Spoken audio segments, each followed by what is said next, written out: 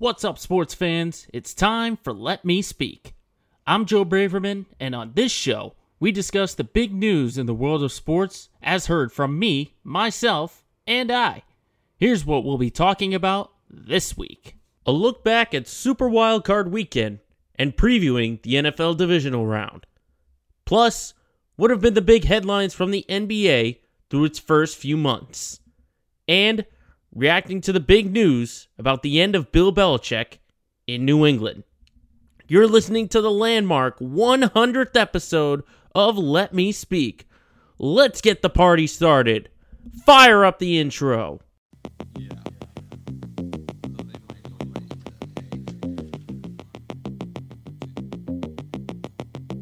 Let me speak.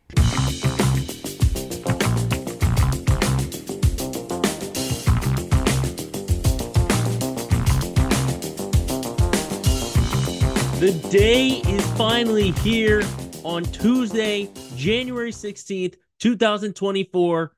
We made it. It's the 100th episode of Let Me Speak. I thank you all once again for tuning in wherever you get this podcast, if you're watching us or listening to us. Now, this is a celebration episode as well. We're going to do the same format as we normally do. We're going to be talking sports, but as you can see, it's a different studio a little bit. We've gone from the bedroom to the living room for this episode because while it's custom on this podcast to be talking sports, I like to bring on a guest now and again. And this 100th episode is going to be no different because all the segments are going to feature special guests. That's right. They might be new faces. They might be returning faces. They might be classic favorites. You just have to keep listening and or watching to find out.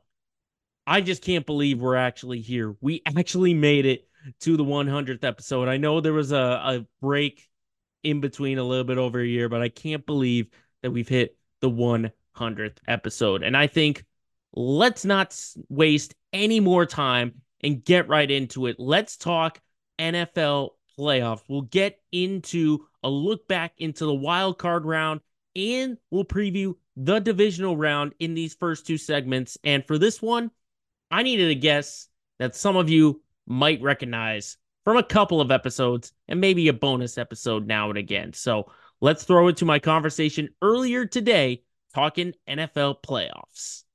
So we start off our historic 100th episode by looking at the NFL, and I need one of my special guests to help me bring this. You remember him from one of the earlier episodes of this podcast all the way back in 2020. You also might remember him from the Ultimate Boston Fantasy Draft. Ben May, welcome back to the show. Thank you for your time.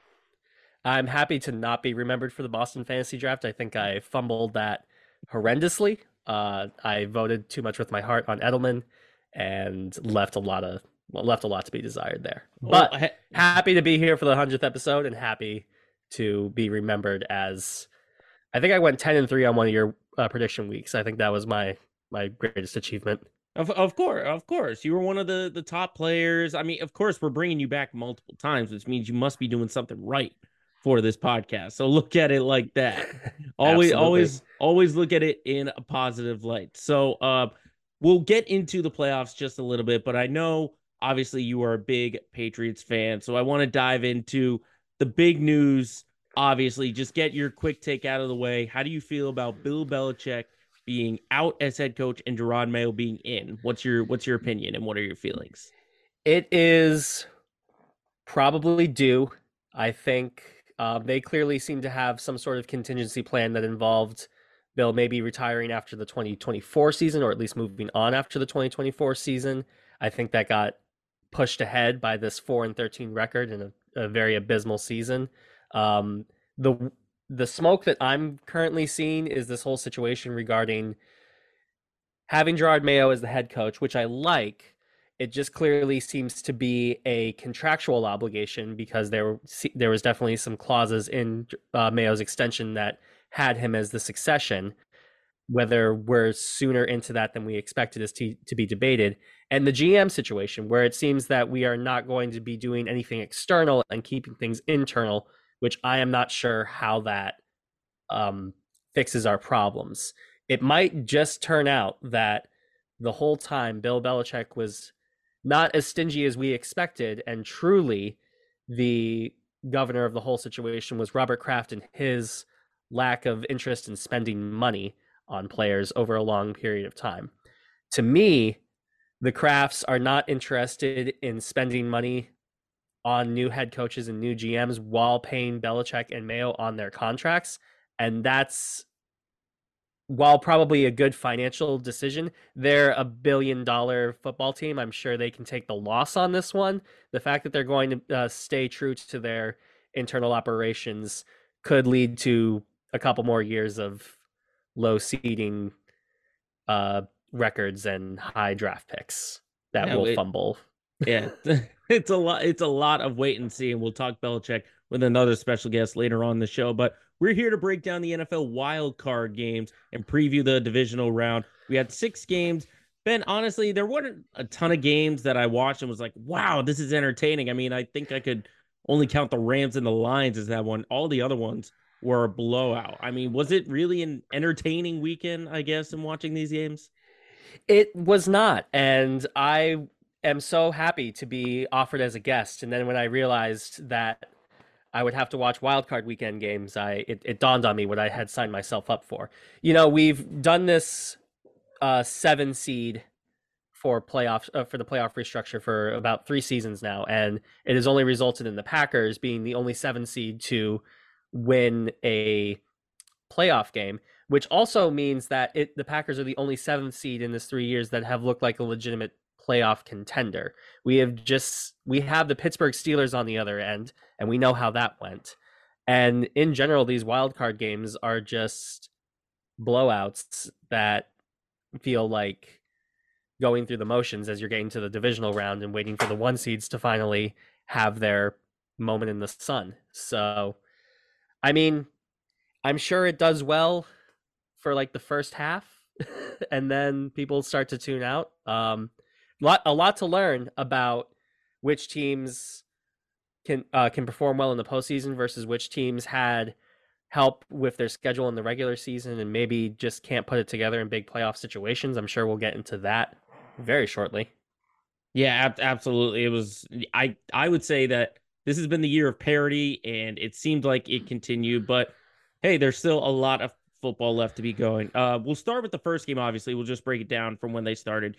Houston beat Cleveland 45-14. I don't know about you, Ben, but CJ Stroud has just turned himself into a star with that appearance against the allegedly top defense of the Cleveland Browns. The Joe Flacco story, Cinderella. The clock struck midnight for them. Was this more about CJ Stroud and Houston sort of letting the world know, hey, we're here, or more about Cleveland and this, I guess, magical run coming to an end? I think it's more fun to start off talking about the Houston Texans. We've never really seen a rookie quarterback perform with this much efficiency. We've certainly seen people sling it. Jameis Winston, known for just slinging it in his rookie year. Baker Mayfield as well. But we've never really seen it with this much ability to not throw interceptions and not turn the ball over in general. He already has a great awareness of the field and already is making really just young players that none of us knew about. I didn't know about Collins. I didn't know about any of his wide receivers. I think the only players I could name on the offense are like Devin Singletary and Dalton Schultz, because those are from other teams. They just have something going, and they have a culture going with D'Amico Ryans that keeps them afloat. What I'll say about Joe Flacco is that that's not necessarily his fault. This is a Browns team that was held together with a lot of band-aids over the regular season, as they had a murderer's row of different quarterbacks and had a good enough defense to keep things going. However, that secondary was banged up and was not able to perform in the slightest. The biggest matchup, of course, in that game is everyone's favorite players to talk about, Laramie Tunsil and Myles Garrett. I'm sure everyone had that on their radar for talking points, but really, Laramie Tunsil was able to do his job as an offensive lineman and one of the elite offensive linemen in the NFL, shutting down Myles Garrett for the most part in that game and giving CJ Stroud the time to throw those beautiful bombs to whoever those young men are. I'm sure I'll learn their names in the next 4 years, because I think, and this is what I'll say, is that the AFC South rather has been a middling division really since Tennessee was the 1 seed that one time. And I think now is the time for things to break out a little bit and for Houston to really control that division in the way that we have not seen in the last 2 or 3 years. Yeah, it's fun to see what Houston's going to do, not just for the future, but in the divisional round as well. How about that other Saturday game, which we saw on Peacock? Not sure if we had that streaming service all around the country, but I'm sure some people figured it out. Chiefs with the easy win, 26-7. Ben, I saw this coming from a mile away. Record freezing temperatures, plus Miami can't beat any good teams. What were your takeaways from this game? Miami can't beat any good teams, and I'm not sure if Tua is exactly the guy that everyone wants to say that he is. I know that we have a lot of Tua defenders in the dark spaces of the internet, and I just really don't see it. I just see a lot of good weapons, and I see a lot of good schematic stuff from the coaching, but I'm not sure if I'm just seeing a guy that can like lead a 2 minute drive down to the end. I think I'm not entirely impressed with what I saw out of the Chiefs in general. I still see the same Chiefs that are making the same fundamental mistakes. I still see the same Chiefs that are dropping passes. I still see the same Chiefs that are really being held on offensively by Patrick Mahomes and have a really excellent defense to keep them in the game. So congrats to the Chiefs. They were able to get it done at home. They have a long road ahead of them to get to the Super Bowl. I mean, if you're going to bet against anyone, you should not bet against Patrick Mahomes. As for what's next for Miami, it's a tough spot. You don't necessarily want to blow anything up, but you definitely need to take a look and figure out what exactly is Tua going to need in order to perform better, whether that's in something internally for himself or if that's going to be getting more dudes who can run 100 miles per hour down a field for some good yak. I don't know. And just for the record, with those freezing cold temperatures, even if you were a Chiefs fan or a Dolphins fan, you're not going to that game with those record temperatures, are you? Not even if the tickets are $30, which is a rarity in any sport. We did hear the GM say they want to commit to Tua long term. That's what we heard now. It's kind of a wait and see for the future. How about the Sunday slate of games? I honestly was surprised, not so much that the Packers beat the Cowboys, but the fact of how they beat them. Packers were up 27-0 at halftime. The game got close a little bit in the fourth quarter, but eventually Green Bay was able to hold them off and everything just worked against Dallas. Were you surprised at how Green Bay was so efficient against Dallas, against the number 2 seed in the NFC? I would say yes to that. What I'm not surprised by is the fact that the Cowboys wasted another playoff season for them. To talk about Green Bay, really just Jordan Love has been evolving really since like Thanksgiving when they beat the Lions. And I think it's kind of been a quiet situation that's happening that we're not necessarily talking about as much.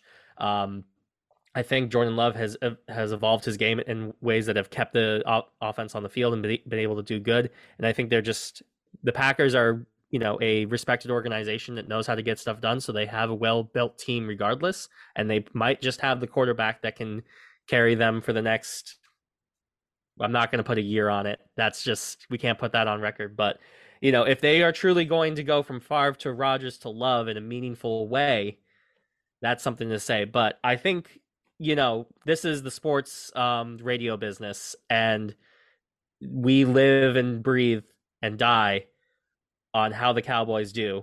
And when they lose, oh my God, do they lose. I have been alive for 29 years.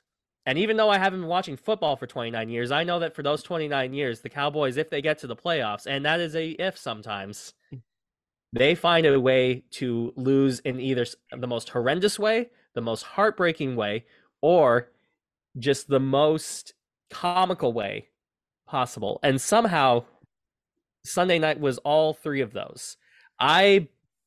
You say that the score got close at the end there. That game was over when it was 27-0, and the shock in AT&T Stadium settles in as Jerry Jones has to realize that he has to clean house again, as he's the one with the blood on his hands wondering what's wrong and who's the problem. This team has some sort of mental curse. I don't even know. I'm not even sure if I believe in that kind of stuff. But you have such a talented roster, but they fold in these big moments every single time. And I had to look. I was just looking at like the Cowboys schedule, and I'm just wondering who did they beat in the regular season that was like a meaningful victory. They blew out our Pats. That's not very interesting. But then you look at situations they lost to the Cardinals of all teams. Like the writing was on the wall with this team in that they weren't necessarily going to be a legitimate contender. Yes, you can beat the Giants twice. Anyone can. So I'm just, there's a lot of rumors now about what's next with the Cowboys. If Belichick is truly going to go there, then hats off to him for going from, one owner with an iron fist to another. That's gonna create amazing content for the Dallas media scene. I I wish we could talk about the Packers more, but I will say that as we get into the divisional round picks, we will discuss about how the Packers are, while they are the seventh seed and while they did beat the Cowboys, they're not necessarily a playoff team yet. Yeah, I was always one of those guys who wanted to reserve judgment on Dallas before turning him into a contender or not. And now that the playoffs happened, I realize, as you said, same old Dallas, same old Cowboys. But let's shift gears and go to probably the most exciting game of the wild card slate. The Lions finally breaking their playoff drought. First win in 32 years, and they just squeaked by with a 24-23 win over the Rams. Ben, are the Lions America's team? Because it feels like everyone is rooting for them to go a really long way. But the Rams did put up a little bit of a fight. Honestly, though, the story is about Detroit. Just call me Ben America May if that's the case. Absolutely, the Lions are America's team right now. Are the Lions particularly great to amazing?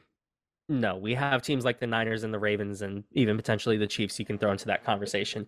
But there is there's so much vibes going on right now. There's so much good story going on. There is a culture that Dan Campbell built. Jared Goff is playing well enough. This is a team that is built well, and one of the few situations where you could hire a coach before the GM and it actually works out pretty well. Maybe there's hope for us one day, Joe. And it's just fun. It's just a fun team to watch do well. The run game was fantastic in that circumstance. Jared Goff was throwing passes that I only think Joe Flacco could throw, in the sense that just like, that's a pick. Oh, he caught that. Oh, wow. It's just that live wire situation. And one of the things that happens in the ticket reselling market is that you don't necessarily get home field advantage these days. You can go to a Pats game, but a lot of people from all walks of life are going to be able to come there. People fly from all over the place. You can, and these, with the way that reselling goes, a lot of season tickets go to people who don't even own those season tickets per se. The Lions have home field advantage in the truest sense of the word. Detroit is ready to throw the ultimate celebration, and it is hard to not get behind it in that regard. I wish I could say more about X's and O's about the Lions, but it is just pure vibes with them, and by that alone, they should just simply win it all. Yeah, it's fun. I think that's the key word. It's fun for Detroit, and they get to do it all over again because they get another home playoff game next week. How about the Monday slate of games that we saw yesterday? Pittsburgh and Buffalo originally scheduled for Sunday, but obviously there was a blizzard in Buffalo. Now, you were for a time in the Western New York area, so you know a little bit about the blizzard conditions. But talking about the game, I definitely thought that this was going to be a blowout, but Pittsburgh kept it close a little bit. They got it to a touchdown late on, but then it was just Buffalo doing their Buffalo thing. Does this give you confidence that the Bills can maybe go a long way, or is this just the Steelers kind of got lucky and they folded in the playoffs? It's hard to assess the Bills, especially knowing what is next for them, which, while they do have a home playoff game coming up next, they do have the Chiefs, and we all know what happened the last time we had a Chiefs-Bills matchup in the playoffs. It's just one of those things where anything can necessarily happen with the Bills. Josh Allen can have an incredible game. Josh Allen can also throw punts for an entire quarter.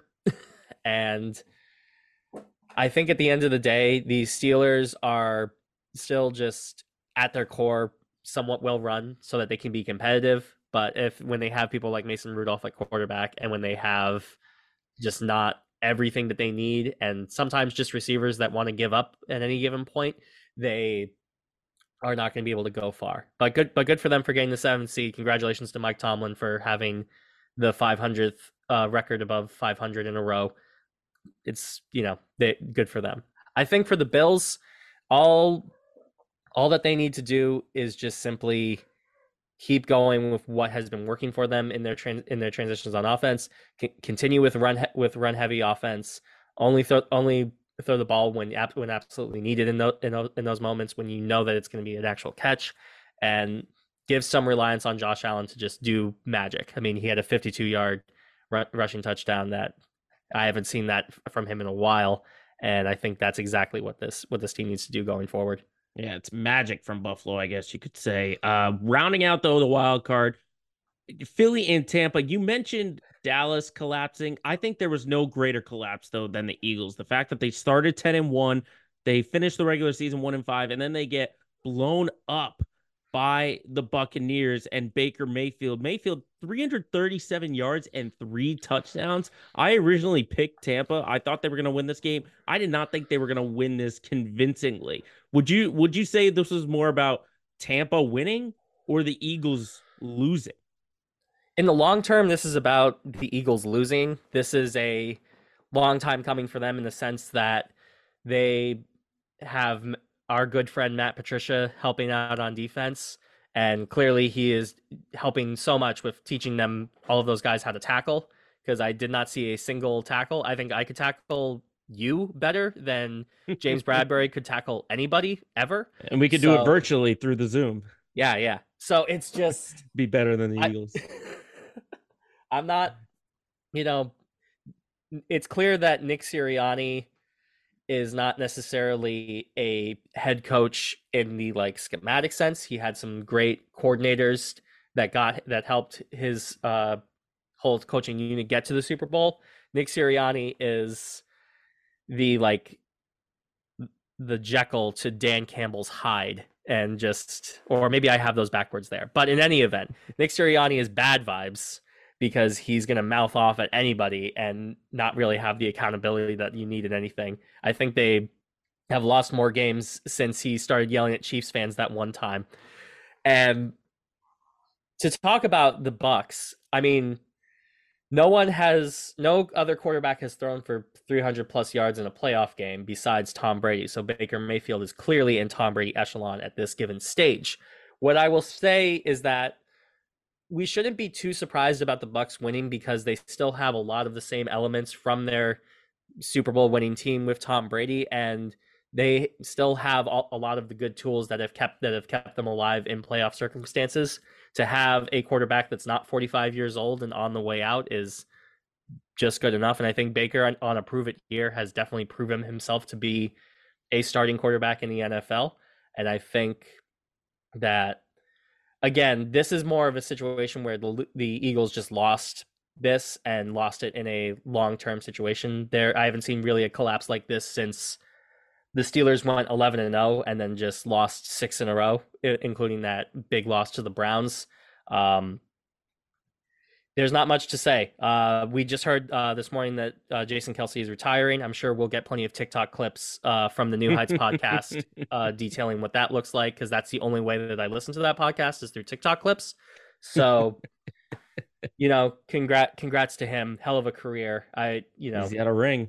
He's got a ring, and thank goodness he's got a ring, and he's going to spend more time with Taylor Swift. I mean, what could be better for Jason Kelce? What could be sister-in-law? I will say, if when this marriage happens, the best man speech that Jason Kelce is going to give at that wedding should be recorded, because if we know anything about Jason Kelce in speeches, it will be one for the ages, and he'll be in the most ridiculous getup possible for a wedding. It's true. There's truly nothing like the Kelce brothers. Nothing at all.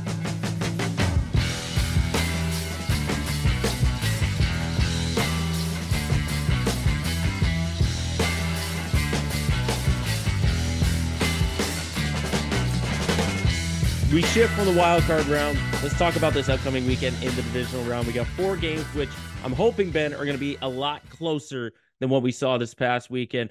The schedule, we'll just go schedule by schedule. Texans and Ravens. That to me feels like a shootout.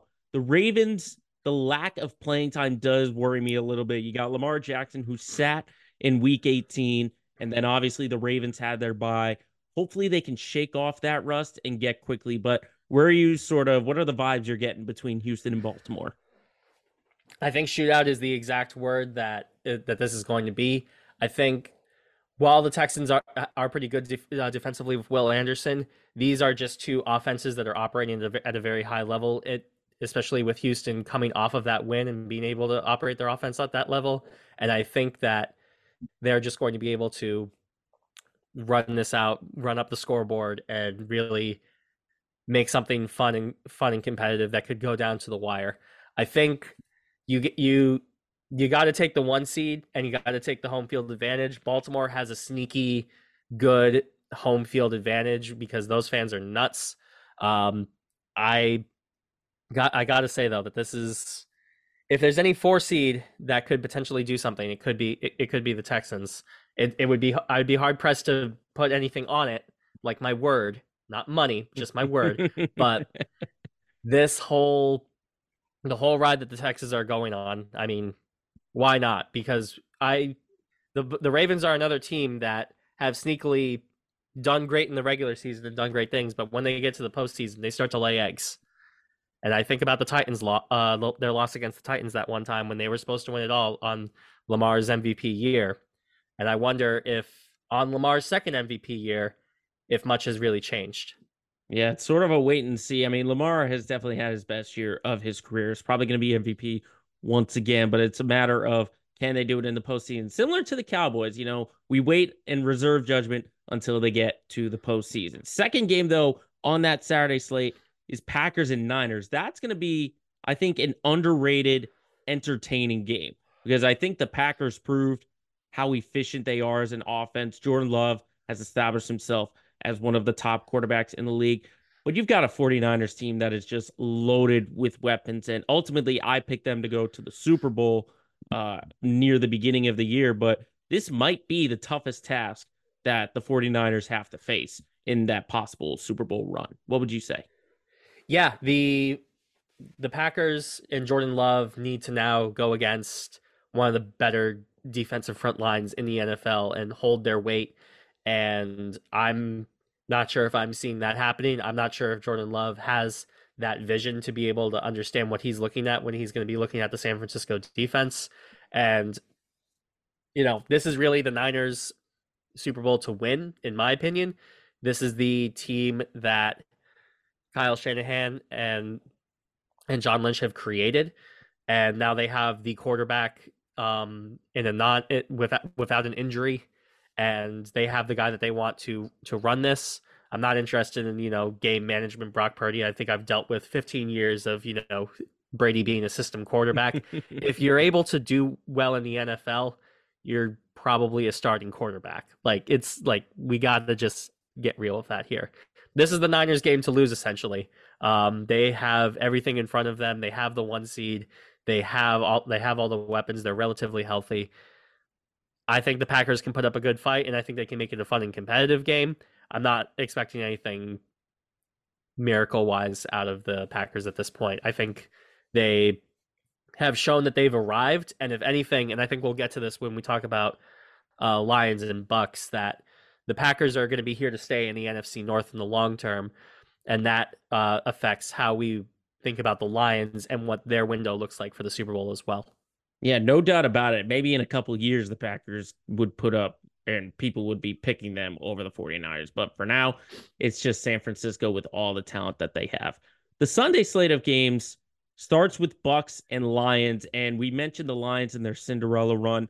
But really, for me, I look at this and I see Tampa as this is probably the biggest test that they've had because the Eagles, yeah, they're a good test and they had a lot of talent, but they were really on a downslide. So this is where Tampa really gets tested. And meanwhile, for Detroit, they get another home game. So if you thought the fans were riled up this past weekend, imagine what they're going to be like on Sunday afternoon.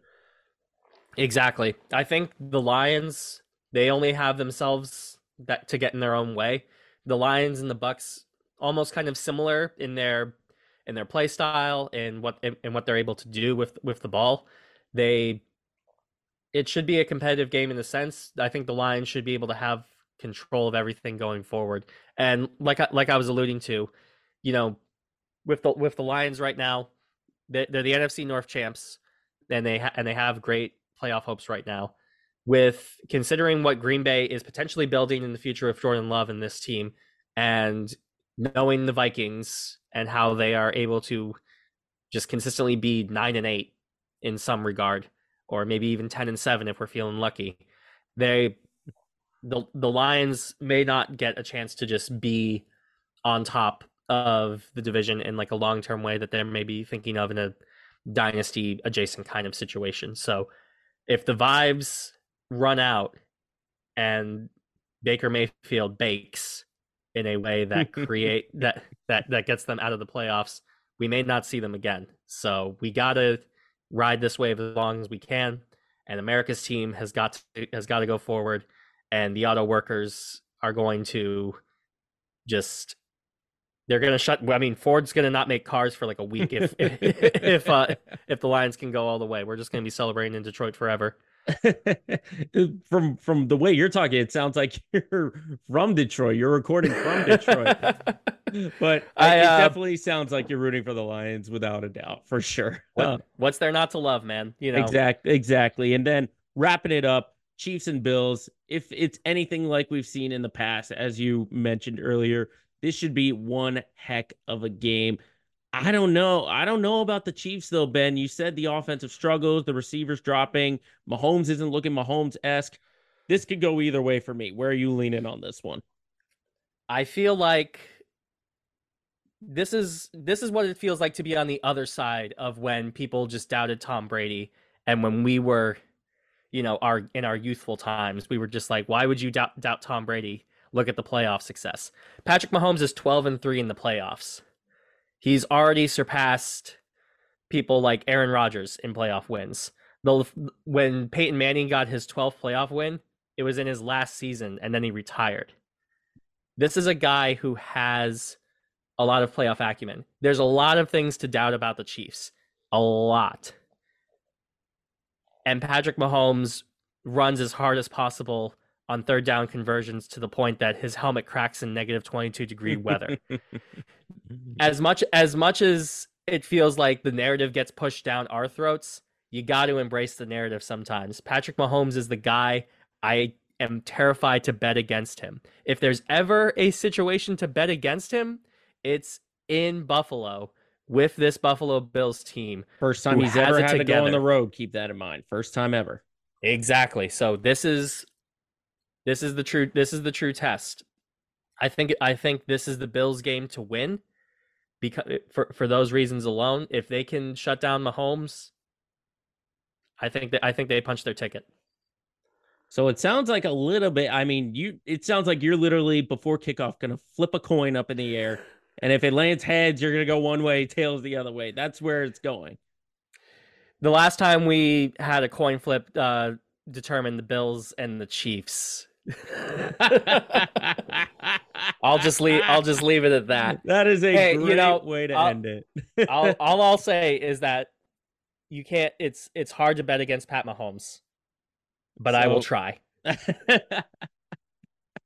What a great way to end it on with that coin toss reference. So it looks like you and me, though, are lockstep on Baltimore, San Francisco, Detroit, and Kansas City. I might change that Kansas City one. You know, that's sort of a wait and see. But Ben May, thank you very much for joining us on the 100th episode, talking a little bit of NFL. And I'm sure we'll be getting you much more on this podcast for the next 100 episodes or more. And congratulations on 100 episodes, Joe. You've put in the work. You've put in the hours. You have made this into the most successful podcast in Western Massachusetts, based off of my metrics of listening. Maybe even Eastern Massachusetts. Who knows? I don't even know who listens to radio anymore. 98.5? Sure. But no, regardless, I'm sure Fitzy is going to be listening and smiling at both of us with all of our takes. Thank you very much, Ben May, previewing the NFL. Coming up next, we got another guest here to talk some NBA and a little bit of Celtics as well.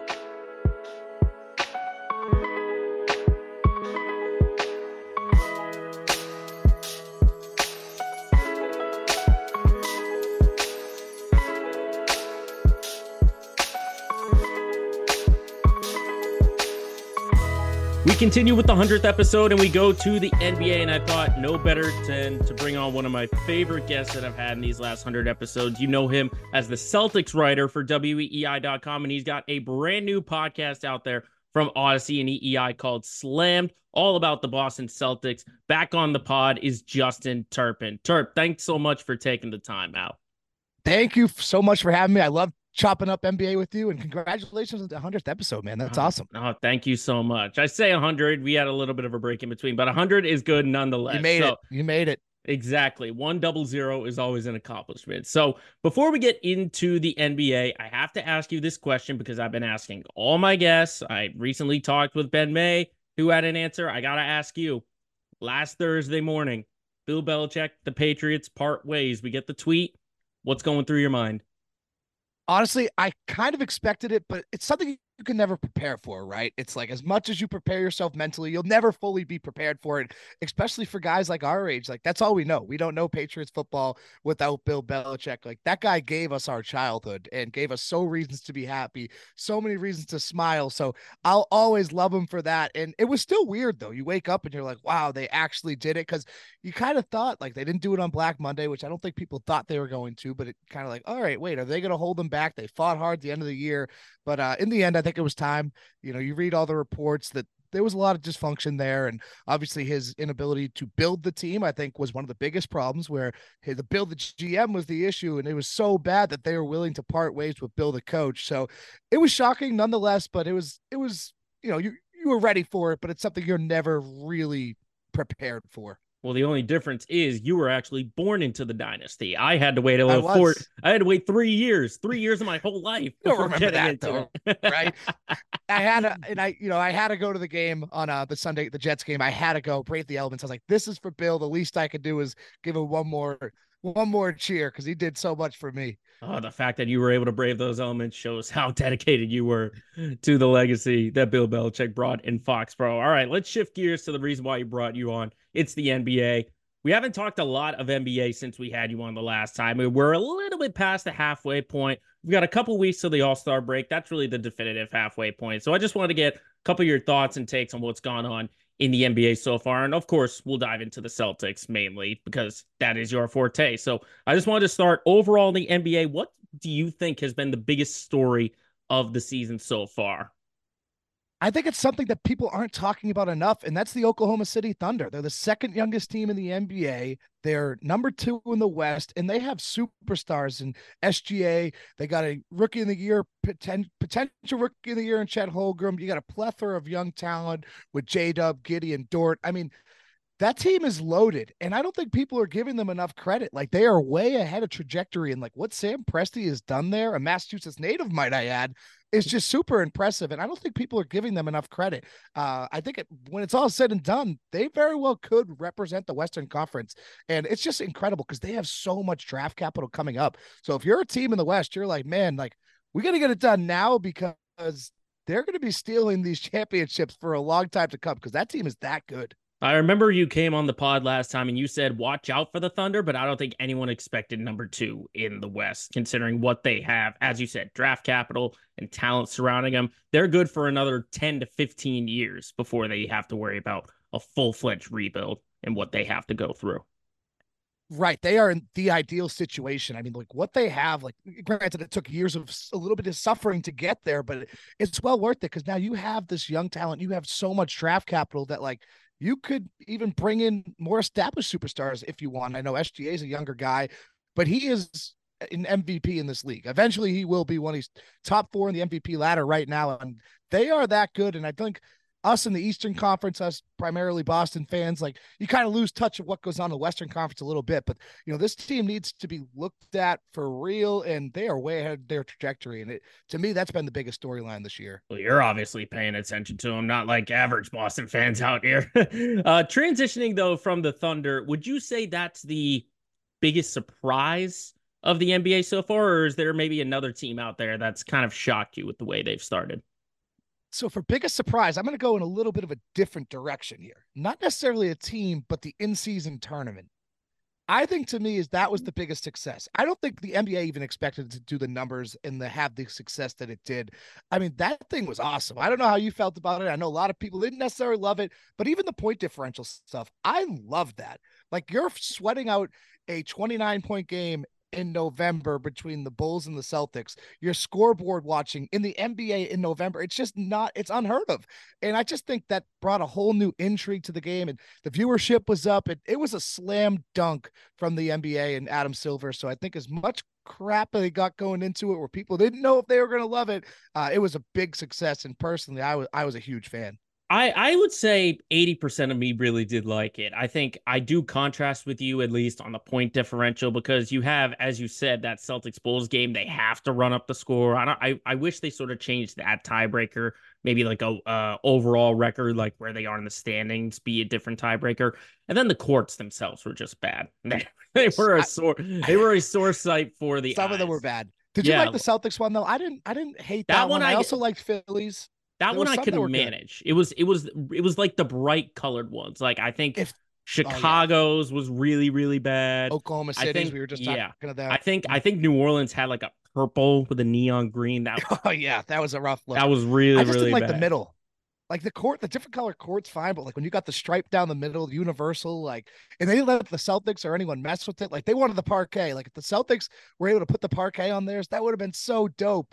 But the colors, I think you're right with that. And a way to you can possibly get away from that point differential is maybe you extend the tournament. You're looking at 4 games. Like, of course, the point differential is going to be much tighter, but if you extend it, maybe like a 2-month thing, then maybe you're not looking at it that way. Well, I mean, it's the first year of the tournament. There are going to be those trials and tribulations, and stuff's going to work, stuff's not. And I'd say, as you said, it was an overall success because there were more positives to come out of it than negative. And plus, give credit to the players, too, for actually taking it serious and being competitive. I mean, it's probably biting Indiana and the Lakers in the butt because they haven't done really well since they got to the curse there. Final. That'll be the NBA's version of the Madden curse. You make the in-season tournament, and then you'll go down the drain. How about, what would you say? No, go ahead. When it eventually happens, though, when a team wins the in-season tournament and the finals, that'd be so dope. Like just a clean sweep of the whole season, that'd be sick. Yeah, that would be a history-making moment. Let's go to the biggest disappointment. I remember you said on our podcast that the Heat would take the biggest step back in terms of teams that did well last season going into this year. Looking at it right now, Miami is 5th in the Eastern Conference, so I think that prediction's a little bit off, but you could still say they're a little bit of a disappointment. But from your standpoint, who's been the biggest disappointment of the season?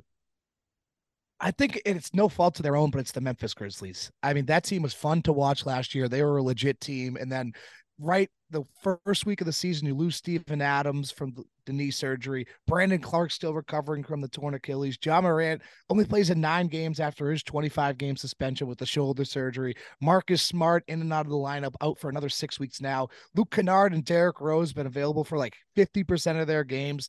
So it's no fault of their own, but that team was supposed to be fun, right? People were excited for that backcourt pairing of Smart and Ja Morant. Then you got Bane. Like that team is supposed to be fun to watch, and it's just they haven't been able to stay healthy. Like I personally have never seen a season derailed this quickly by injuries. Yeah, I think at least I would stray away from Memphis because I thought, I talked about this last week, that this is basically like a gap year for them.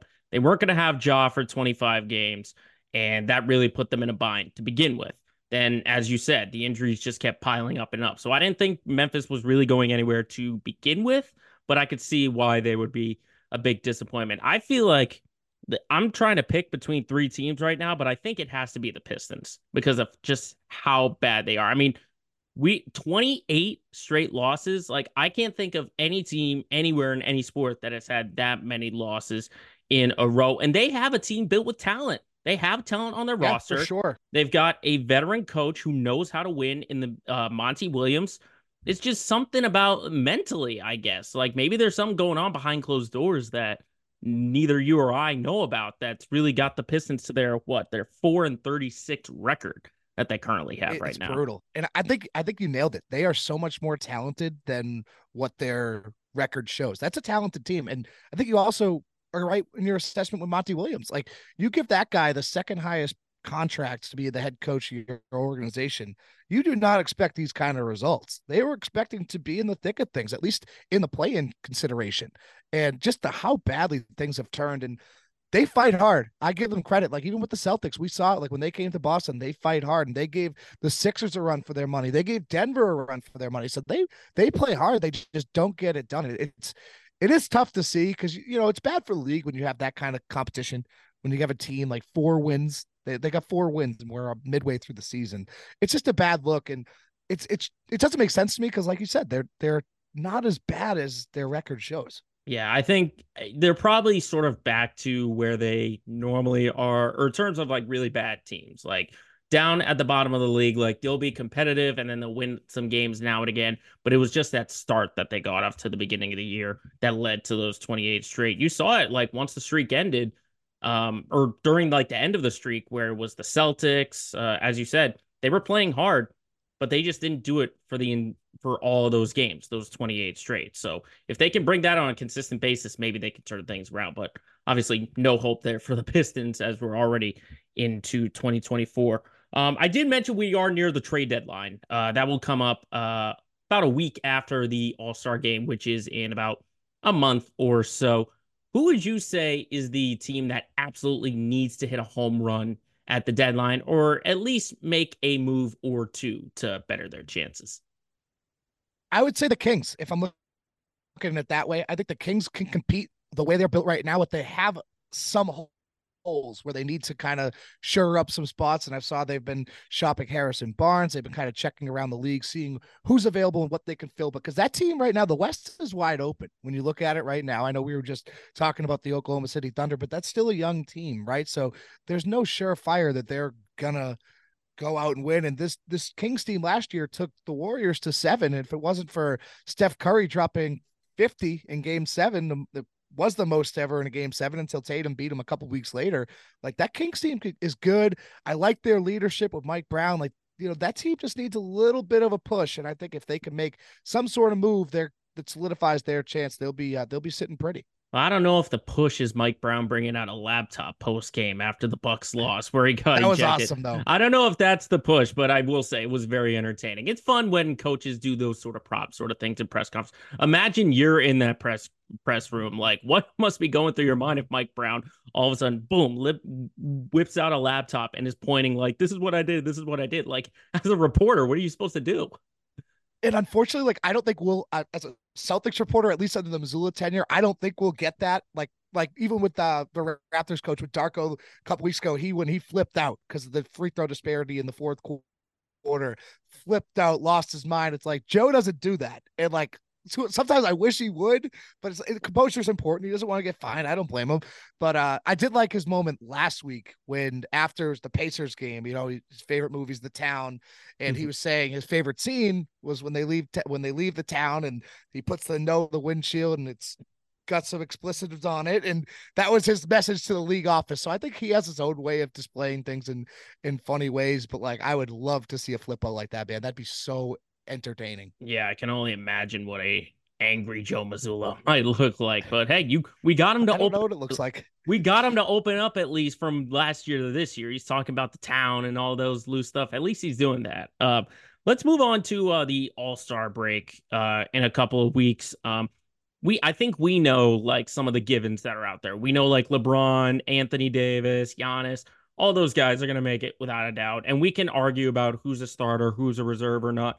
What is one name in either conference? What would you say is maybe a name that no one's really paying attention to that you think deserves to make the All-Star team? Well, it's going to be a cheesy answer, but it's Derek White. I mean, I've There we been go. on this for a while now. I'm on the Derek White train for the All-Star campaign. It's just what he does. He's the most impactful player on the best team in the league. If that doesn't warrant All-Star consideration, I don't know what does. And then you look at his numbers in the clutch, right? His plus minus in the clutch is second best behind just Damian Lillard. The guy steps up in the biggest moments, is one of the best defensive guards, one of the best two-way guards in the league. If you look at it, the impact he has on both sides of the ball. And I know in terms of fan voting, last time they came out, he was seventh I think he was seventh in fan voting He last time did he make came a out. jump. He made a jump from the He did. last Yeah, he actually jumped Drew Holiday. Drew Holiday bumped down to 9. Derek White was back to 7. But just what he does shouldn't go unrecognized. And I know it's just so unrealistic to expect that all 5 make the All-Star game, but they have all made a legitimate like case for themselves.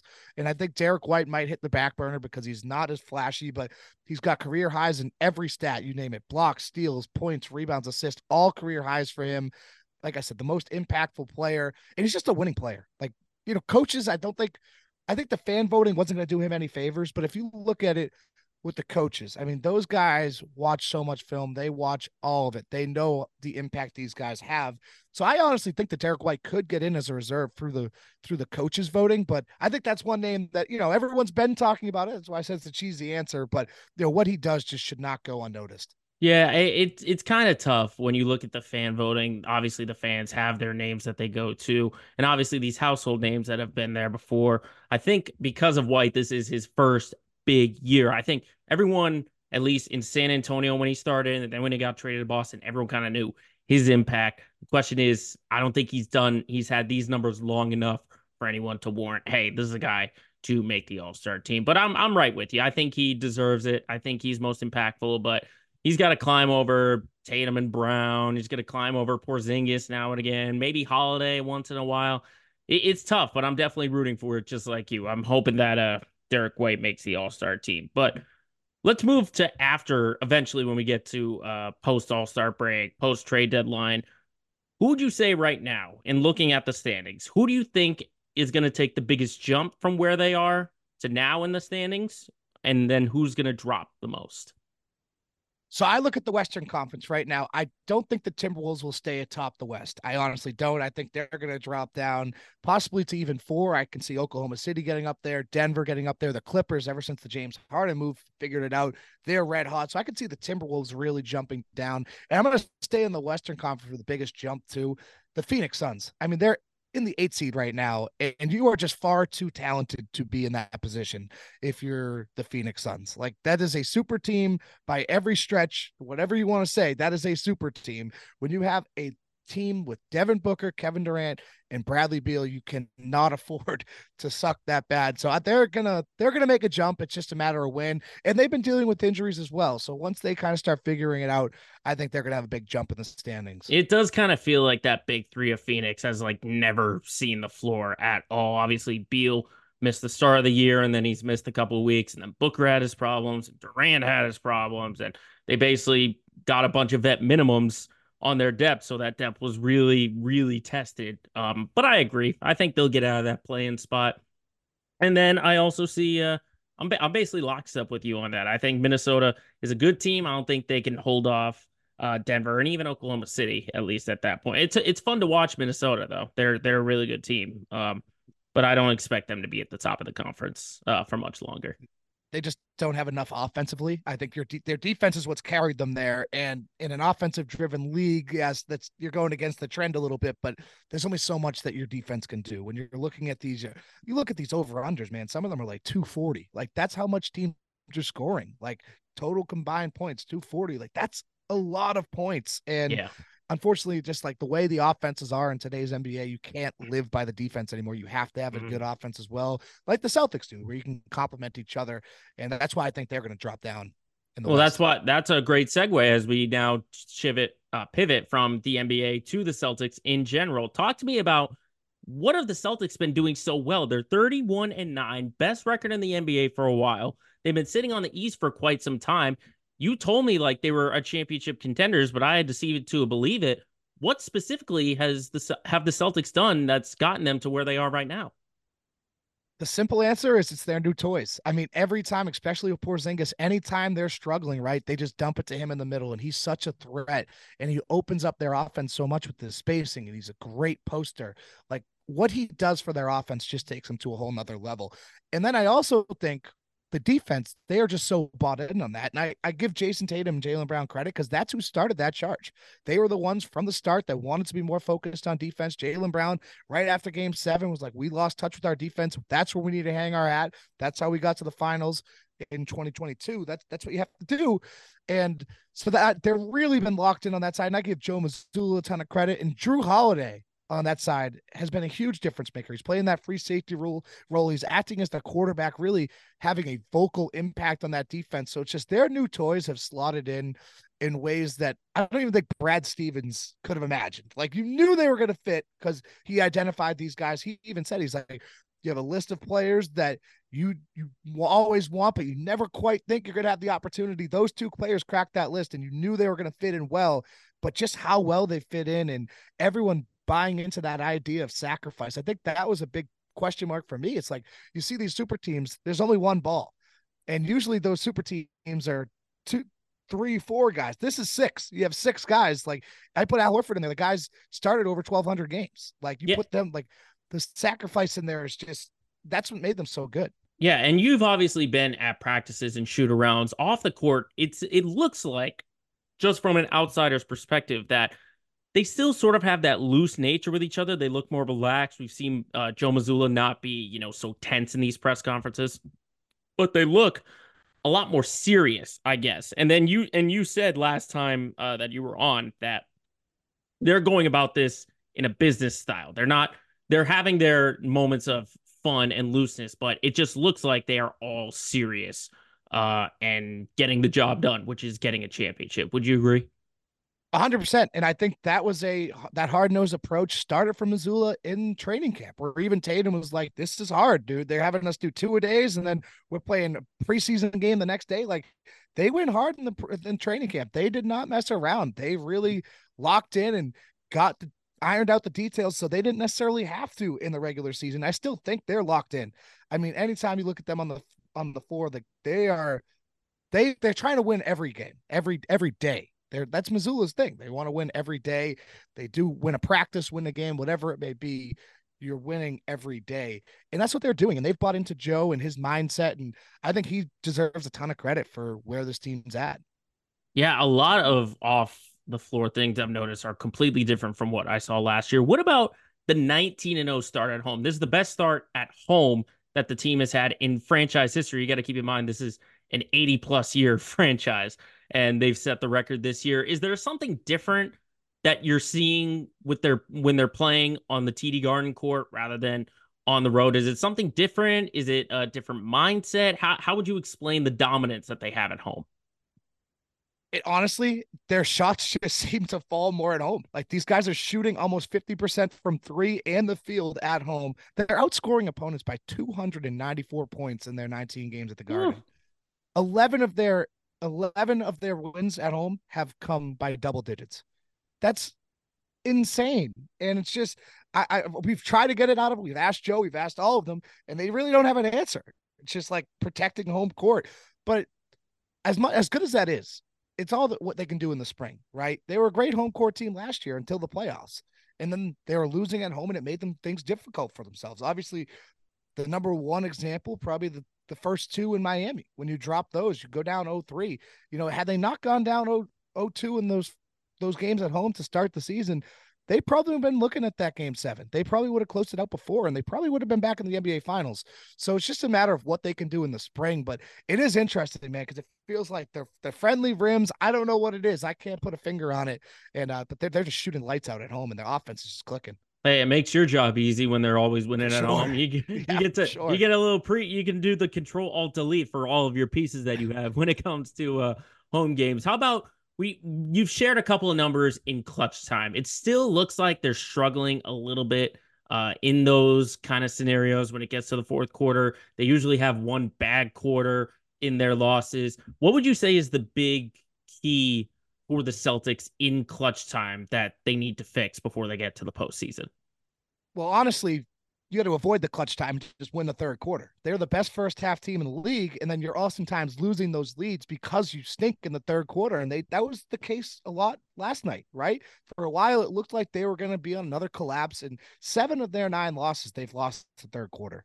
That's what it all comes down to, is just holding that lead. Because when you're a team that's talented, right, you oftentimes kissing double digits, flirting with it, and when you go to the half, and then you lose that lead because of poor starts out of the third quarter. And that's been an issue for years now, since the whole Tatum and Brown era. This has been an issue. It was an issue in the finals under Ime. It was an issue in the bubble under Brad. This is 3 coaches. It's still an issue.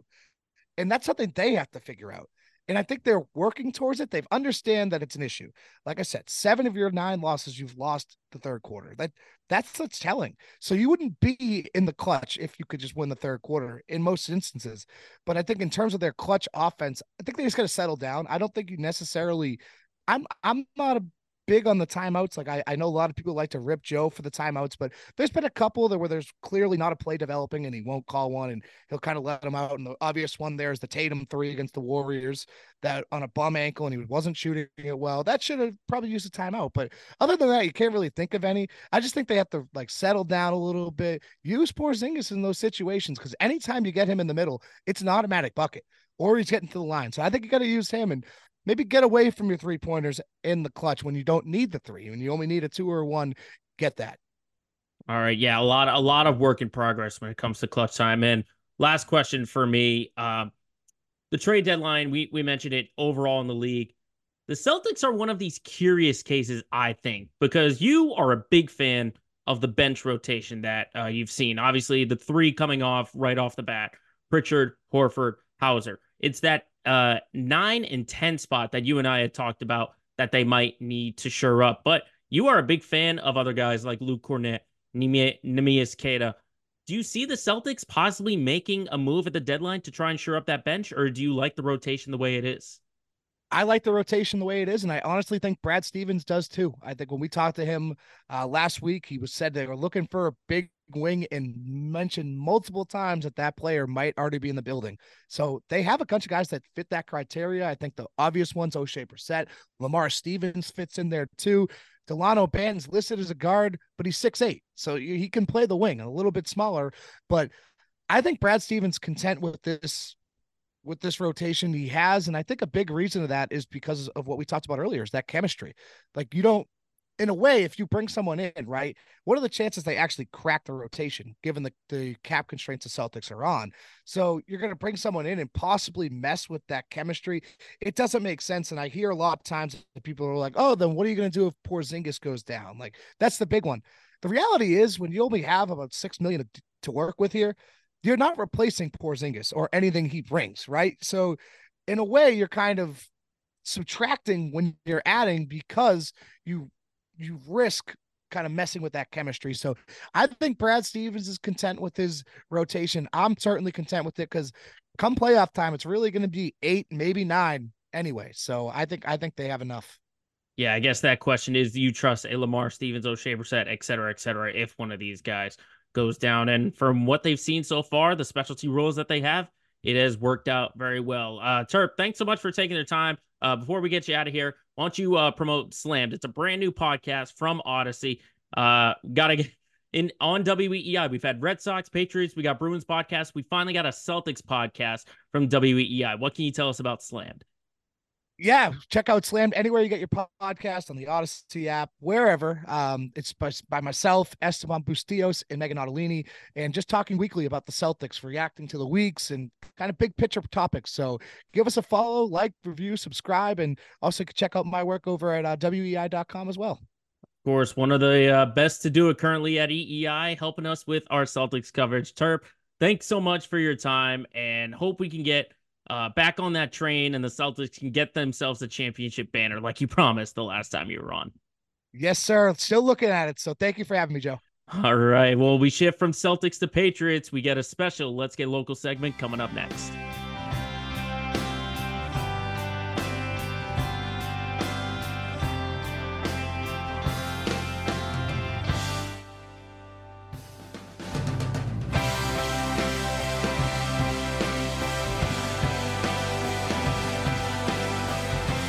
Now it's time for a very special Let's Get Local segment where we got to focus on the Patriots with all of the news that's been going on in Foxborough. And I think I need another person to help me out with this topic. A first-time appearance for this podcast. You know him as the Patriots writer on WEEI.com. You can catch him with Nick Fitzy Stevens and Andy Hart on the Six Rings and Football Things podcast via WEEI and Odyssey. The one and only Mike Kadlick joins us to talk some Patriots. Mike, thanks for taking the time out for talking, because this has been a whirlwind week, as you know.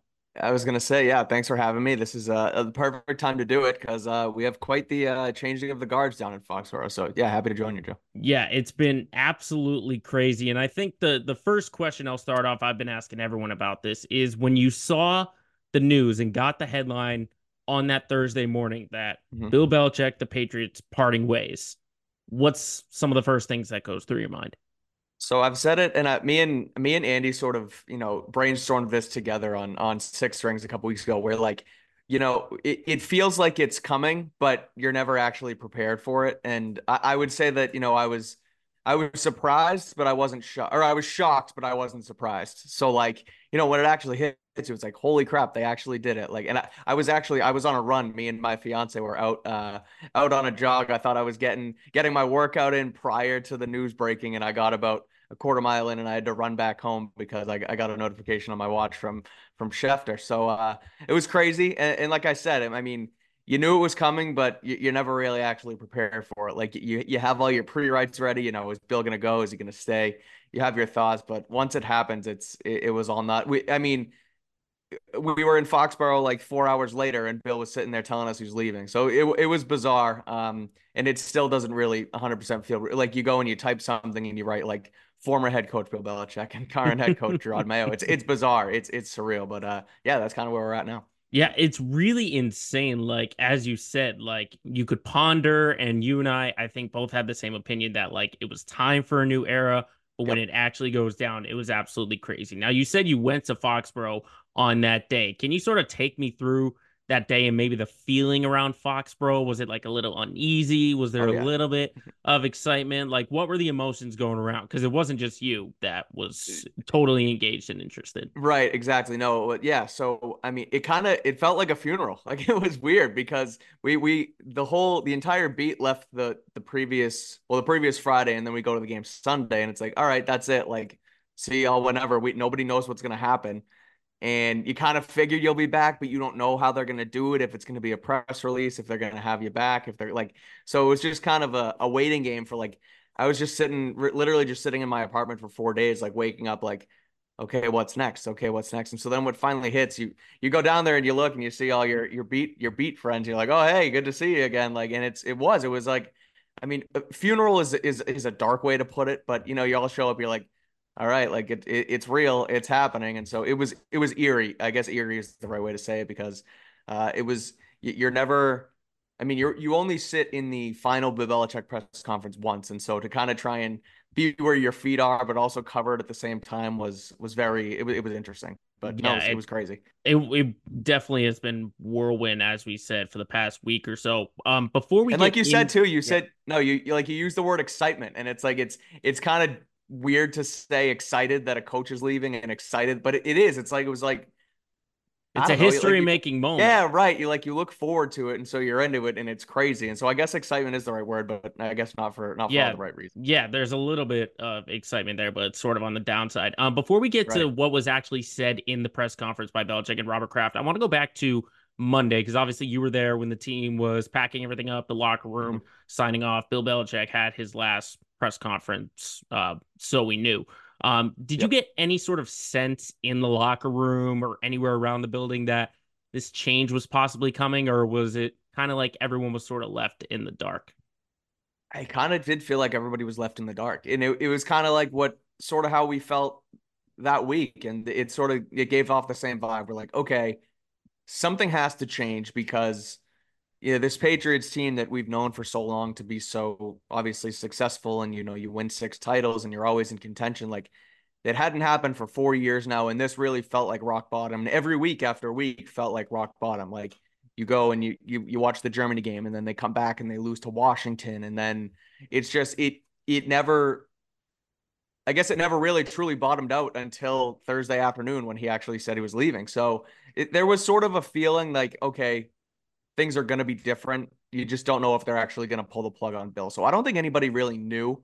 I don't think anybody really had a sense that it was actually going to happen, at least from my point of view. And then obviously there were other reports where even coaches were like, as the days went on, we sort of thought, he might be able to hang on and we might actually be back here. And obviously that's not the case. I know there's been more reports over the last few days where, Brian and Steve Belichick may still stay on staff and even Bill O'Brien might be here. So that's all sort of, a puzzle that's yet to be put together right now. But yeah, just that week was just sort of everyone's kind of looking at each other like, is it actually going to happen? And when is it actually going to happen? Yeah, it definitely a lot more answers that were filled in at least during the week, but there's Mm-hmm. still a ton of questions in Yeah. Foxborough. Let's go back to the Thursday press conference, as you said, kind of Mm-hmm. being a funeral. We obviously heard Bill Belichick. He said the right things, being like happy to be a Patriot, was getting a little bit choked up. But then it was interesting to see Robert Kraft make the statement and then come back later in the day and Mm-hmm. answer questions. And he seemed pretty open and honest, I would say. What did you make of what Bill Belichick and more in particular what Robert Kraft said on that day? Were you sort of buying what they might have been selling? As a fan, I was, the Patriots fan and me was like, oh yeah, they went into the room and they looked at each other and they smiled and they were like, this is it, and I love you, man, and gave him a hug. But obviously, that's what they, made it out to be with the press conference and the amicable parting of ways. But there's no doubt in my mind that there, was some tension in those meetings. And was there respect there? I'm sure. Like again, I think, and Kraft said it, that he's brought us X, Y, and Z, Super Bowl titles and championships and all the happiness in the world, I guess, as a Patriots fan. So it's hard to move on. And he said it still. It was a hard decision to move on. And so what I made from, no questions and then Kraft coming back was we know Bill doesn't necessarily enjoy answering questions and talking to the media and You giving don't them. say. Yeah, right. He doesn't, he really plays by the NFL rules and gives you only what he absolutely has to. And so I'm sure that was, I guess, maybe that was a part of his parting deal where, look, I'll go out there, I'll say this was a together thing and we're on the same page, but I don't want to answer any questions. I want to give my statement and then I want to leave. And so even if they did the questions right after with just Kraft and Bill, that would look more so like it was definitely that where, okay, I'm literally leaving the room, but you stay and answer for me and I'm gone. And Kraft knew he had to sort of speak for it. So I'm sure that's why they set it up that way. And again, I'm sure that like there's this, I guess, a narrative and a thought where it wasn't an amicable split. And I don't know if I necessarily agree with that. I'm sure Bill wanted to return, but as the conversations went on, I'm sure they did end up agreeing that, okay, it's time for the both of us to go. And so that's why I think at the end of the day, it was so, I guess, ceremonious and not that contentious, I guess. So that's kind of what I took from the whole statements, go leave, and then come back for questions type thing. That was kind of my view on it. Yeah, eventually, like it gets to mutually agreed. And as we saw in the Seth Wickersham report Right. story from ESPN, there was a lot to unfold. So there's a lot to dissect in that article. So I'll just ask, what were your big takeaways from what you saw? And keep in mind, this comes hours after the Patriots named Gerard Mayo their head coach, and all of a sudden, more dirty laundry and more dysfunction gets uncovered. What would you say were the highlights or the sticking points in that story from Seth Wickersham? I People can't stand, Wickersham doing these exposés. I am so into like the drama of it all. So I sat on my couch on Friday afternoon just like eyes glued to my phone reading the entire thing for I love it. And I think that, and I of course, like he's, as much as he is a journalist, he's a storyteller. So a lot of that stuff is fabricated, but I don't think, like, people think he completely makes these things up. And that's just not, you don't become ESPN's like top, storyteller, writer, journalist for no reason. And so I'm sure the things he's told are true. And then he puts his little, spin on, like the way he tells the story, you literally feel like you're in the locker room when shit's happening. And so I know that's why it's so fascinating. Big takeaway is just that, um, it was clearly Bill's decision, at least from, the side of the story that told Wickersham, to get rid of Brady, and that he never really, he wanted to try and win with Brady all the way back in like 2014. The other thing that I take away from it, it's not necessarily from the guts of the story, is that, you know, like I said earlier about the media and Bill and not talking and keeping things in house. Like, I mean, and we talked about it yesterday when you were producing me and Bradfo's show. Like, it's clear who's leaking now and who's not kind of saying a word, and it's all coming from the craft side of things, and they want to get their story out and they want to save their face. And Bill's just kind of, at least right now, as of whatever day it is at noontime, like Bill's not saying anything. He's going to go interview with the Falcons. He's going to go elsewhere and do his thing, and he's not going to let the media spin get to him. But it looks like the Crafts are sort of giving their side of the story and letting it all play out there. But it's fascinating. I'm sure that the saying goes, there's three sides of a story, mine, yours, and the truth, and that's one side of it, and we'll see what happens in the end. But yeah, maybe we'll get it out of the Dynasty documentary we see in February. I can't wait for that either. But a fascinating read if you can go check it out. Anyone who hasn't read it, but because it does paint a picture of sort of, it's impossible for 24, 25 years to have consistent success and also like get along like a married couple. And Kraft kept saying marriage and uses it because that was sort of the last of it was that divorce on Thursday. So that's my take on that. It was essentially a marriage turning into a divorce, and obviously most divorces end out ugly. So exactly that's what happened in the case. But now we have to shift towards the future, because while this stuff all happened in the past, the future now has Jerod Mayo as the man in charge. And I think you and I agree that Mayo is a good candidate and a good option. The question was, though, the process that it happened. Obviously, we heard and found out that there was a succession clause in Mayo's contract when he initially re-signed in January of last year. But then the complaints that you and I have heard, and also from fans who have called in, was that if Mike Vrabel's still out there, why at least not do your due diligence? So were you a big fan of Jerod Mayo getting this job and the way he got his job? Or would you have maybe done it in a different sort of way? Yeah, I hate to toe the line on things, but I can sort of see both sides to it. Like if you look at it from, the Crafts perspective, and okay, we can lock him in now. There is this succession plan where we do not have to go through our external search. We know this is our guy. We don't care who else is out there. This is our when we do inevitably move on from Bill, there's not this huge waiting period of 3 weeks where you have to, do your extensive search. Literally the day after they moved on for Belichick, they made Mayo the head coach, and it was like, okay. And I said it, me and Andy did a Six Rings where it's like, it was the Thursday after Bill's thing. And I was like, so not that I was concerned, but I was like, right now, as things stand, nobody's in charge in Foxborough because everything ran through Bill Belichick. And so that would have been tough to kind of sift through for, 3-4 weeks where players, like, who do players turn to? What time does the weight room open? Like, what can we do? What's our, like, there's so many question marks where they were already able to get a point man in charge in Jerod Mayo. So that's the positive. And also the fact that the Crafts, have known him for, over a decade now and trust in him as a leader of men. So that's the positive. The negative is just what you said, where, okay, well, you don't know who's going to be fired. You don't know who's going to be available in the next head coaching search. And so like a guy like Mike Vrabel, who also has Patriots ties, who was just here this season and was inducted into the Hall of Fame, who essentially, at least according to the rumors out of Nashville, was fired because he gave so much love to New England during his speech. So like, that's the tough part, is you don't exhaust all your options and you just lean on the guy who you had in here before. And so would it have been my take on it? It really is like, if there was this clause baked in and Mayo knows it and you know it, but then you still open up the search, is it kind of a slap in the face to Mayo, who, he stayed here because he was going to be the guy, and he didn't take a head coaching job elsewhere. And then you go and you give it to Vrabel and you say, sorry, we didn't know. And then it's like you ruin your relationship with Jerod, or you open the search and you give it to Mayo anyway. And it's like, well, we just wanted to make sure that we actually liked it. It's kind of a, they boxed themselves in when they made that clause, for better or for worse, last January. We'll see how it plays out. Like you said, I think he's a good candidate.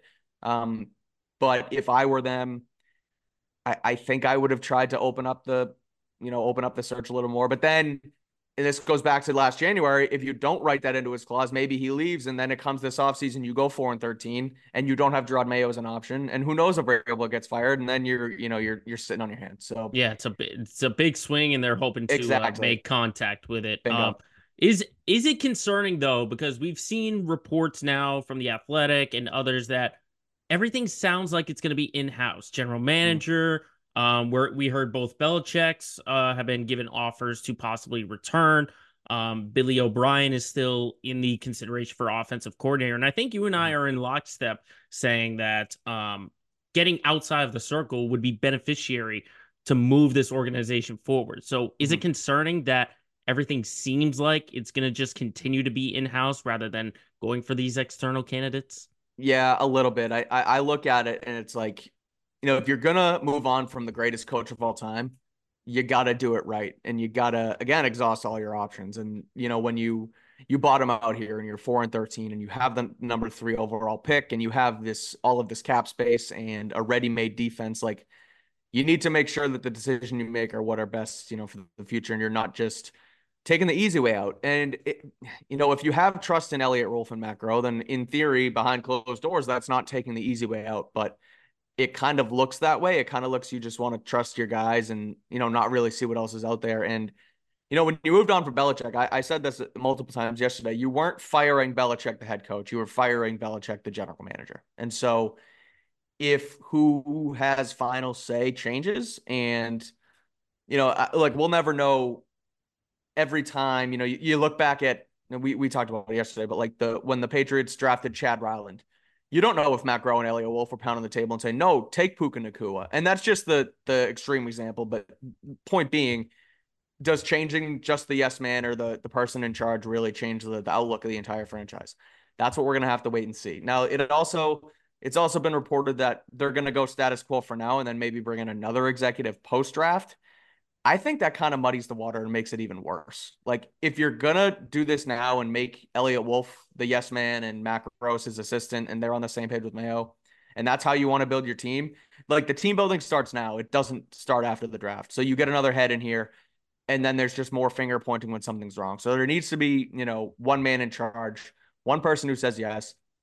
The collaboration approach they took over the last couple of years, that kind of backfired, because now whenever something goes wrong, everyone's pointing every which way. And, Bill's saying it's collaborative, but everybody else is saying, well, no, you're the general manager and you say yes.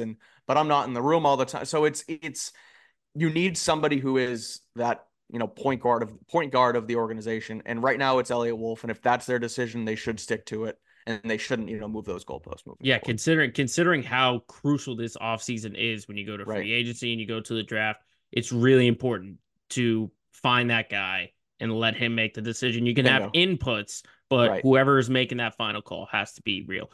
Before we talk about the draft, how we wrap it up, I just wanted to ask, with everything that's gone on, with Belichick being fired, with Mayo coming in, and all this other stuff, it seems like Robert Kraft is having his fingers in a lot of this, and maybe Jonathan to an extent as well. So just curious, how much pressure do you think is on the Crafts to get this right? Because they're making these big swings. They're locking in Gerard Mayo even before they have any kind of search. Same thing with the general manager and the upcoming draft.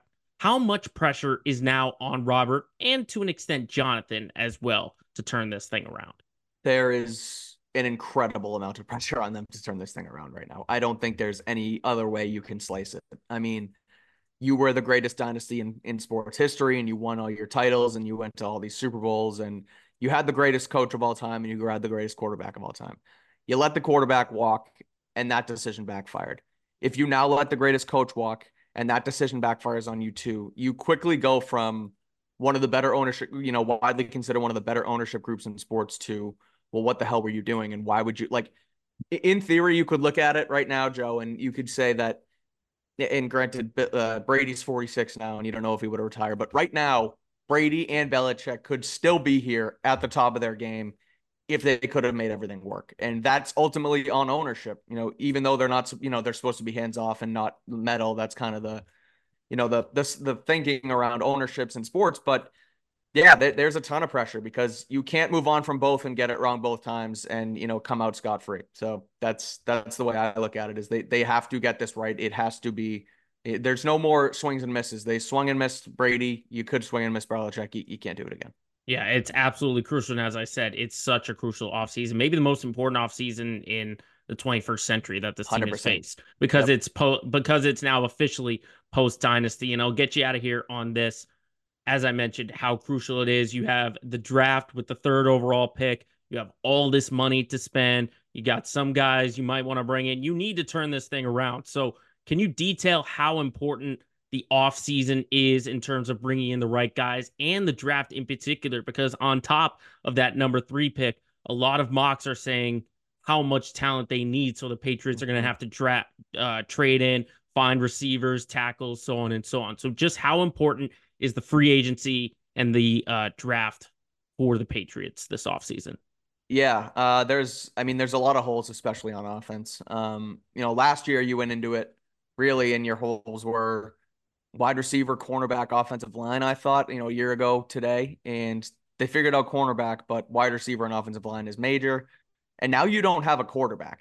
Like, you gave Mac Jones one more chance. And as big of a Mac Jones guy as I've been, like, I think he got screwed. And there's a lot of outside things that, ultimately ruined his chances here in New England. But like, I think that could have worked well, and you saw it with Josh McDaniels' rookie year. And I'll get off my Mac Jones soapbox, but the point being is you need a quarterback now. And so you have that 3rd pick. You have, I think, the 34th pick, and then you have a pick in somewhere in the 60s. And so that's 3 top 100 picks that you can really, ultimately turn your franchise around. And you need to get those right, and you need to get free agency right. And so however you mix it up, you need to get a quarterback of the future, or at least the near future, if you decide to go the veteran route. Personally, I would go rookie and just rebuild it from the ground up. But you need to hit on a number 1 wide receiver, because you don't have a guy like that. You don't have a guy who a rookie or a veteran can come in here and build the chemistry with, and when shit's hitting the fan, can throw it up like Joe Burrow does to T. Higgins and Jamar Chase. Like, you need a guy like that a quarterback can trust and build rapport with, and then you need an offensive line. And I look at free agency, and with the Patriots pending guys like Kyle Duggar, Mike Onwenu, Josh Uche, Anthony Jennings, like the number 1 guy on my list is Mike Onwenu, because he can play guard, he can play tackle. If you have to play him at tackle, that's fine. But if you can, bring in an outside tackle, like whether it's free agency or the draft, you can move Onwenu to guard. And then you have Sidy Sow and Mike Onwenu as your guards, who Sow was one of the better, ultimately ended up one of the better offensive rookie linemen in football. So there are some pieces there, but you really need to hit on those 3 big things, which ultimately are some of the biggest in football. You need a quarterback, you need to protect him, and you need a guy for him to throw to. So however they combine it, those are the things I'm looking for. And if you go into the next season with new regime change, a quarterback of the future, you have plenty of cap space. Use it on a wide receiver. Like, go get a guy like T. Higgins. And the reason I sort of am being so open-ended about it is because there's so many combinations of ways you can do this. And I'll write about it and talk about it, and you can, see I'll kind of outline what I ultimately think eventually. But whether you draft or sign a quarterback, offensive lineman, like wide receiver, those are the 3 main things you need to do this offseason. Yeah, and we've seen that this organization will take any and all paths. So it's literally, you literally can't write about it until it actually happens. Exactly. So Mike, thank you for joining the time. I know you will be in Foxborough tomorrow. Yes. When Jerod Mayo gets introduced at noon himself, Robert Kraft. We also talked yesterday, Jonathan might be there, and he's probably going to have to speak. So what are you most looking forward to when you go down to Gillette tomorrow? Yeah, I'm looking at really what Jonathan has to say of anything, because that's sort of been the talking point now over the last 5 days is how involved is Jonathan? How involved was he in the decision? When does the transition of power and ownership happen? Because don't forget, Robert Kraft's 82, so you don't know how long he's going to either, frankly, be here or want to own the team. So it's going to have to move on to Jonathan. He's going to have to answer questions. There's some rumors and speculation that they're going to be, or they want to be heavily involved in football operations, and others have refuted that. So it'll be interesting to see how they answer the questions about the franchise moving forward. So as much as it'll be nice to hear from Mayo and his sort of thoughts on the future, ownerships will be that much more important. This will be a story to watch all offseason and into the 2023 regular season. Mike Cadlick, you can read his work on weei.com. You can listen to him on the Six Rings and Football Things podcast. Mike, thanks so much for joining us on this episode, and have fun at Gillette for not just tomorrow, but the entire offseason, because it's sure to be one entertaining offseason in New England. Thanks, Joe. Appreciate it. All right, we wrap up our show coming up next.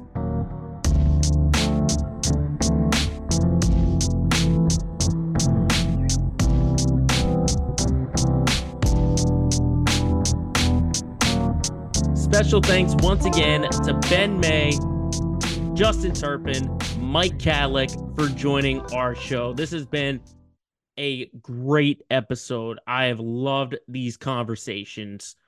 But now, normally, we do our LOL moment of the week. And I know I did this before in our last episode of 2023, but I just wanted to reflect once again on what is now 100 full episodes of this podcast. Now, when I first started this, it was basically a side project, and it still kind of is, but this was just a hobby while we were in the middle of the pandemic. We were right near the end, but still, it was something I had to do to get my name out there.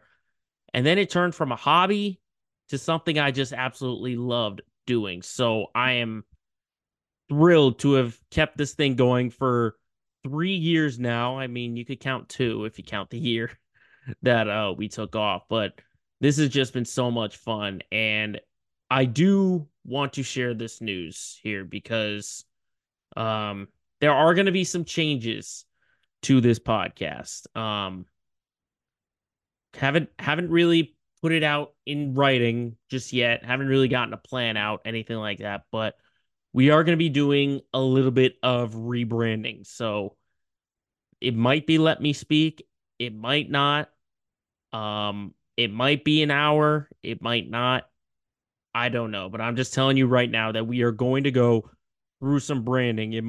What we're going to do is maybe instead of one long episode, we'll do a couple of episodes during the week, and we'll cover more than just sports. I'm sure I'll have plenty of guests who have more to talk about rather than just sports. I've got a long list of people that I'm excited to bring on this podcast and to share episode after episode. I'm just very much looking forward to the direction forward for this podcast. And I know that even if this podcast doesn't grow in audience and participation, I've at least got something to fall back on, and I've got a great career to get my name out there. So along with my time at WEEI, a couple of other broadcasting gigs I have now and again, this podcast will continue to go strong, whether it's Let Me Speak or it's under a different name. Just know that this podcast will continue to go strong. So I once again thank all of you for making 100 episodes possible of Let Me Speak. I have had the thrill of a lifetime of putting this together.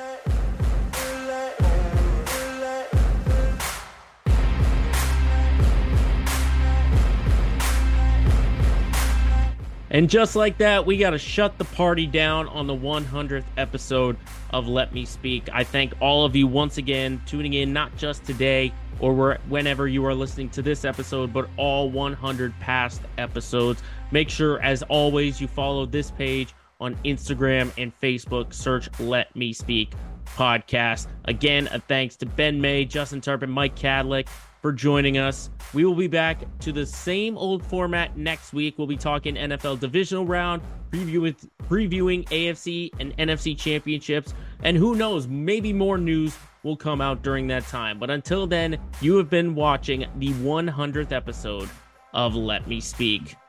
Later.